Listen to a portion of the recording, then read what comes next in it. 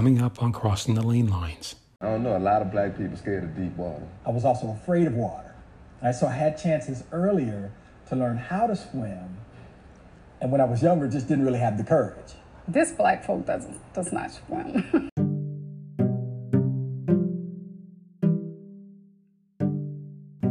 Taking on stereotypes, like the age-old one that blacks don't swim, is challenging enough when whites say it. But how does one take on the issue when the subject themselves believes it? We'll speak with Bruce Wigo, the former head of the International Swimming Hall of Fame, about this very thing. Stay tuned.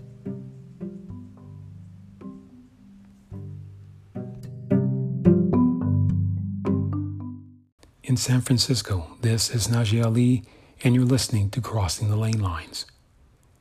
There are a number of stereotypes that to this day are still pervasive. However, one still stands out as the clear frontrunner, the long-standing assumption that blacks don't swim. Beliefs in these stereotypes are upheld by the statistics of USA Swimming's membership, where blacks comprise less than 2% of the more than 300,000 members nationwide. Joining us to talk more about this issue is Bruce Wigo. Bruce is the former director of the International Swimming Hall of Fame, and beginning in 1991, he was the executive director of USA Water Polo Team and held that position for 13 years. He is the author of The Golden Age of Swimming, a pictorial history of the sport and pools that changed America. Bruce Wigo, welcome to Crossing the Lane Lines. Thank you, Najee. It's a pleasure to speak with you. Bruce, there was a time when blacks and other people of color were regarded as great swimmers, and those that made these statements were whites. How do we get from this statement to our current assumption that black folk don't swim? Well, if we had 2 hours, maybe we could go into it. But in the short, the Europeans were not great swimmers, and you can understand that because up in Europe, it's warm for maybe 1 or 2 months a year, whereas in tropical areas like the Americas, Africa in particular, Southeast Asia and the Pacific Islands, these are tropical waters where people lived and relied upon the water for transportation, for food gathering, and for pleasure. And the Europeans first discovered the great swimming abilities of the Africans in the 1450s when Prince Henry the Navigator dispatched some sailors to try and find another route to the Middle East and to China where they could get spices and teas and all that type of stuff, which were closed off during the Islamic era of domination of the Middle East. So they had to find another route. And when they went to sub-Saharan Africa, they discovered the most incredible swimmers in the world. And this was true for the next 400 years. I mean, 50 years after 1450, when the first contact was made and the descriptions of the Africans, of the mothers taking their babies to swim before they could walk. And we know today that you children, the best age to learn is 6 months because you still retain that mammalian diving reflex. And so the Africans were absolutely the greatest swimmers. Then when Columbus came to the Americas, he also discovered the Native Americans did the same thing. The mothers taught their babies to swim before they could walk. But over time, the Native American population was decimated by disease, and it was the Africans who were brought over to the Americas primarily for their great skill of swimming. It wasn't to be slaves on cotton plantations in South Carolina. It was to harvest the pearls that Columbus discovered off the coast of Venezuela. And then because of their great diving and swimming abilities, there were ports of Veracruz, Havana, in Colombia and Venezuela, armed with African divers who were there to recover not just pearls, but shipwrecks and merchandise lost at sea. And this continued till about the middle of the 1800s. And there's certainly a lot of historians, Kevin Dawson being, for one, a professor at the University of Merced in California, who describe that 80% of Africans and African Americans, enslaved and free, maybe as many as 80% could swim. They retained that African swimming culture up until the time of the Civil War. 25% of the Union Navy were African Americans, and they were regarded as the swimmers. The whaling fleets, there were all black whaling ships that went out. And one reason that was a pretty good idea to be on a whaling fleet was that you knew how to swim, because the whales would knock over the boats and, the ones that harpooned the whales, like in Moby Dick. So the Africans and African descendants were swimmers. And then you come to the Civil War.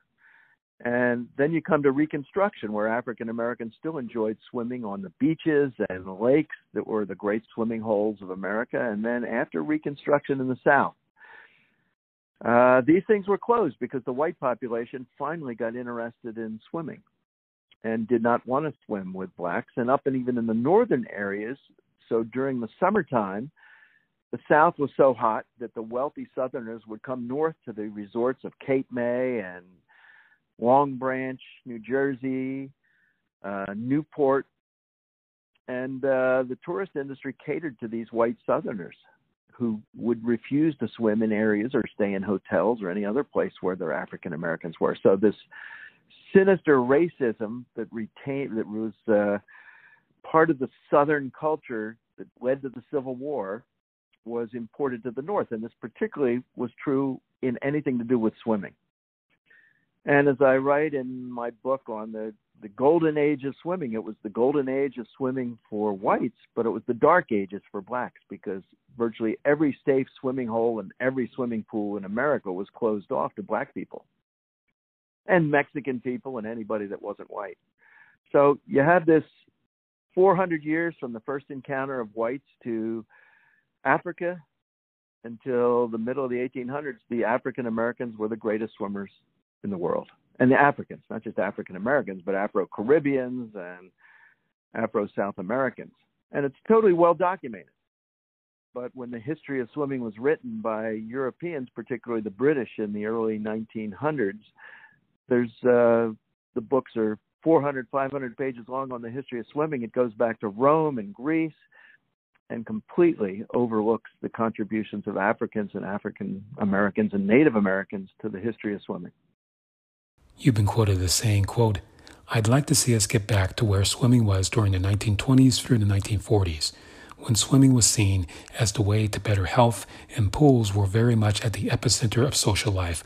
We've really lost that," close quote. Could you talk about that, please? Yeah, well, what I meant by that was a golden age that would have open opportunities for everyone. Now, the golden age of swimming is really an indictment against American culture that closed off swimming to African Americans and other Native Americans as well, and Latino Americans.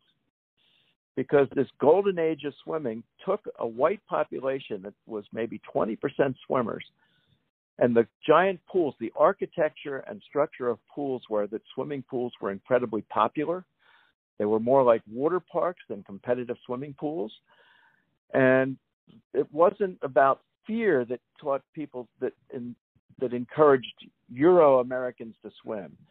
It was about the fun aspect of going to a swimming pool.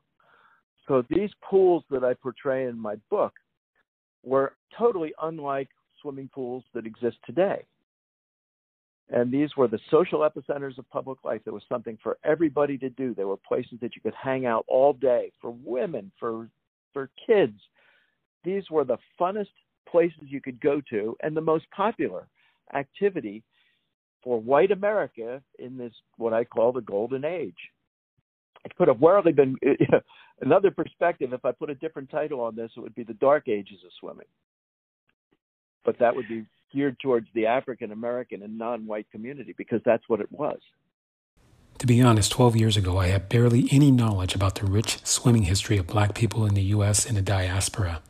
But I've learned so much from the International Swimming Hall of Fame website. Talk to me about your commitment to making the International Swimming Hall of Fame a place educating people about the true history of swimming, and not the one that centers on a white perspective. When I came to the Swimming Hall of Fame, I had a great interest in a fellow by the name of Benjamin Franklin, who was very much a swimmer and did a lot to popularize swimming. And as all the biographies that have been written about him mention, he read what inspired him to swim, or what got him to be the accomplished swimmer that he was a book that he read that was published in 1699 and actually written in 1590, in the 1580s. And what this guy, Thevenot, so it's the Thevenot book, The Art of Swimming. So what this book said, and I'd never read it before I got to the International Swimming Hall of Fame in 2005. And in the introduction to that book, it says that in ancient times, Romans and Greeks practiced swimming. But in modern times, and we're talking about the 1500s, the 1600s, the Africans and Native Americans were the great practitioners of swimming. It's to them our women owe their pearls. It's to them that our merchants owe the recovery of merchandise and anchors lost at sea. And then it goes in a little bit more about them. But this kind of blew me away, because growing up in the 1950s, you didn't see very many African-American swimmers. And my first swim meet that I ever swam in, we had an integrated swim league in Philadelphia. And I was at the Christian Street Y. The very first swim meet I ever was in, I think I was 7 years old, was against an all-black team. And the captain of my brother's team at the University of Pennsylvania, I mean, there were some black swimmers in Philadelphia growing up, so it didn't really shock me. But the general perception was that blacks didn't swim or couldn't swim. And so this really blew me away. So it required more research. And so staying up all hours of the night looking at Negro or African swimming, drowning, all these type of things. And on the internet, you can just come up with some amazing stuff. And there's so many archives and researches of old newspapers going back to the 1700s. But Franklin's perception, and then you go and you read, I mean, this guy found Cato Musto, some Venetian sea captain, and a couple others. But you go back and you read that these people go and they meet these African tribes, and this was even before slavery. So before slavery even happened, these explorers sent by Prince Henry the Navigator to explore a route to get around Africa and get over to the Middle East. It's universal. The Africans were the most incredible swimmers on the planet, and Africans were taken back to Europe, whether enslaved or as free men, to be master swim instructors in Venice and Genoa, to teach, the courtiers how to swim. So it's just a phenomenal story that's never been told. And then you read about something like as innocuous as the Underground Railroad. How did the Underground Railroad get its name? It came from a swimmer named Tice Davids who swam across the Ohio River to escape the slave hunters who were chasing him. And he goes and dives underwater and doesn't resurface, and presumably disappeared and drowned and got to where he was going by some Underground Railroad, meaning really he was going to, he died. So the Underground Railroad's named after him, after a swimmer.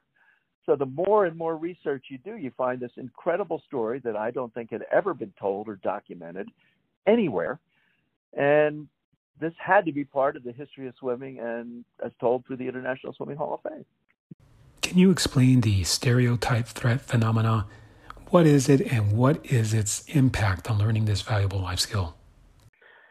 Well, I became intrigued with the stereotype threat from reading a book that was pretty interesting by Claude Steele called Whistling Vivaldi.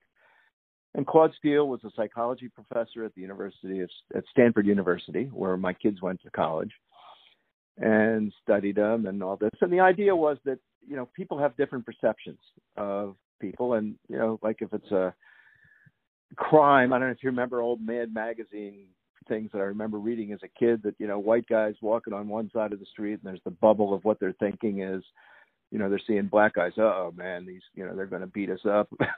And then they showed the bubble of the black guys walking along the street saying, oh, those white racists, they're going to beat us up. So it's this stereotype that we have of each other. So what Claude Steele found was that as he was a black man walking down the street, it was a different perception of him if he was whistling Vivaldi. because then they think, you know, the white people would think, oh, this guy's so cultured. He's whistling Vivaldi. He's not a criminal. He's not going to rob us. So when you take this, the stereotype threat with regard to swimming, white people, like from, who was that guy, Al Campanis, you know, goes on national TV and says, well, whites or black people don't have the capabilities to swim, just like they don't have the capabilities to be managers in, you know, professional baseball or something. And that was a huge thing. He got fired for it, rightfully, for coming out and saying that. But that was the thought of a lot of people in white culture, that black people just they weren't physically capable of swimming for these old, you know, physiological studies that were absolutely totally false. But this was the perception, and for white people, that, well, why didn't we let black people come into the swimming pool? Well, they don't like swimming anyway, and they're not physically capable of it. And pretty soon, the stereotype threat becomes part of black culture, that they start believing that, well, we're just not physically adept to swimming, or we're not capable of swimming. And that's the stereotype threat, that once the stereotype is out there, the people that are stereotyped start believing in the stereotype themselves. And I think that film, you know, Blacks Can't Swim by Ed Acura, the British hip-hop artist, he came to believe that. He was comfortable in the stereotype that he couldn't swim. And, of course, that leads to all the fear. I mean, if you've seen the film, it's pretty hysterical. He's, you know, wearing a life jacket going around because, gee, he might be pushed into the water sometime or fall in accidentally. So this is what the stereotype is, that the stereotype that's established by white culture regarding swimming, you know, a century and a half ago, has become accepted within black society, that we can't swim, or that, you know, black people can't swim. And that's the big stereotype threat. And how do you get rid of it? And it's you know, a multi-complex issue. And one way is to tell the history that if there was ever a stereotype about anybody anywhere, it's the stereotype that black people can't swim. That's unbelievably refuted absolutely by history. So that's one of the points. It's one of the things, but it's not the only answer, but it's part of the answer to show that African Americans and Africans have this unbelievably rich history in swimming well before it became a competitive sport. As we both know, there are a number of outreach programs that offer free swim lessons, one of the biggest being USA Swimming's Make a Splash program.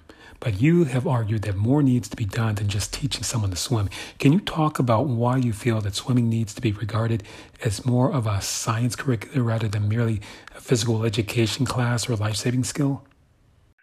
Well, I think that, you know, Make a Splash has been nice to draw attention to it, but I don't think anyone ever learned to swim during a Make a Splash segment, you know, appearance.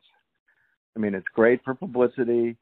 It's certainly done well for USA Swimming to attract, you know, some money for the, you know, for their efforts to send people out into the community, but it's like helicoptering something in. Learning to swim is really not just swimming 10 feet or across a pool. It's learning to be comfortable, and to move as easily in the water as on land. It's not about speed. It's not about anything. It's about being comfortable in the water. And where I go back to this is swimming, as there once was a time where swimming was a mandatory part of education at universities. In other words, if you couldn't pass a semi-difficult swim test, you couldn't graduate. So you had to take a class and learn it. But it was learning it out of fear. And this has been, you know, people want to learn to swim, they can do it on their own. Unfortunately, it's, as Ed Acura talks about in his film, for people, it's just not a priority within the African American community. And the connection to swimming over 102, you know, a couple hundred years of living in America with, you know, the racist policies, Jim Crow laws that have excluded people. So if your parents don't swim, you're not going to swim. If you don't learn to swim before 7, the chances that you're going to learn to swim. I mean, you're a great exception, Najee. The chances of someone who doesn't learn to swim in their youth is remote. So for me, I look back and I look at how this going back to this book, Thieve and O, The Art of Swimming, it was a scientific treatise. And we're never going to get swimming put back in educational programs as a sport. I mean, why not football, tennis, or basketball, or golf? And we know the reasons. I mean, it's just why, it's one sport. Why learn it? But what swimming incorporates is basic science. It's Archimedes' principles of buoyancy and flotation. It's Newton's laws of motion and friction. And both of those guys, levers. So it's the movement of arms and stuff through the water. So I think that what I've come upon is more or less a revolutionary new methodology for teaching swimming as science. So you learn in the classroom all the basics of buoyancy. So we are basically the same specific gravity as water itself, which is why we float, but we don't float with our heads out of the water and breathing. We can do that by floating on our backs, but our legs are very heavy, and there's a science to learning how to float. And all of this, so what I'm proposing is that swimming be part of mandatory public education in the primary schools at best, middle schools at worst, and that we learn first flotation and the science of movement in the water before they get in the water. So the kids are understanding this whole bit about understanding the science of swimming before we take them in the water. And it's something we can learn very easily. And I think we need to do that. It's not something, one term where you have an Olympic athlete coming in and giving some, motivational stuff about you too can be, an Olympic champion, which is fabulous. But it's only one part of the puzzle. And I'm not sure that, being an Olympic champion is comparable to being, the top football player, Mahomes or LeBron James or any of these superstars coming along in there, because one thing, swimming is not about making money. And I've never met an Olympic champion whose parents took them to learn to swim to be an Olympic champion. Now, the first time you dribble a basketball, maybe that's what you're thinking. Or the parents are thinking, oh, they could be the next LeBron. But when it comes to swimming, it's, wow, we could be safe. We can enjoy all the multitude of recreational activities. We can not be fearful of living on a planet that's 2/3 covered with water. So we need to get back to that about swimming. It's a fun activity. I mean, I'm swimming. My 97-year-old mother is now living with us because of this Corona stuff. And I happen to be fortunate enough to have a swimming pool in my backyard. And of course, I have home movies of my mom swimming, me swimming with my mom, like at 5 years of age. And now I've taken some videos of me swimming with my mom, and she's 97 and I'm 70. Can you do that with any other sport? You can't. And we are going to have to leave it there. We've been speaking to Bruce Wigo, the former head of the International Swimming Hall of Fame and an All-American swimmer and water polo player in high school, and the former executive director of USA Water Polo for 13 years. He is the author of The Golden Age of Swimming, a pictorial history of sport and pools that changed America.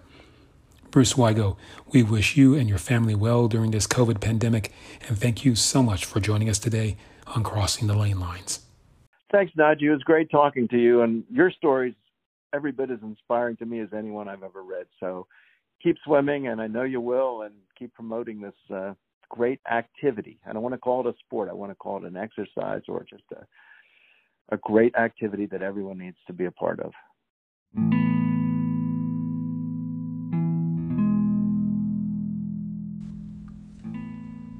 You've been listening to Crossing the Lane Lines, which is produced by the Black Swim Collective at our studios in San Francisco, California.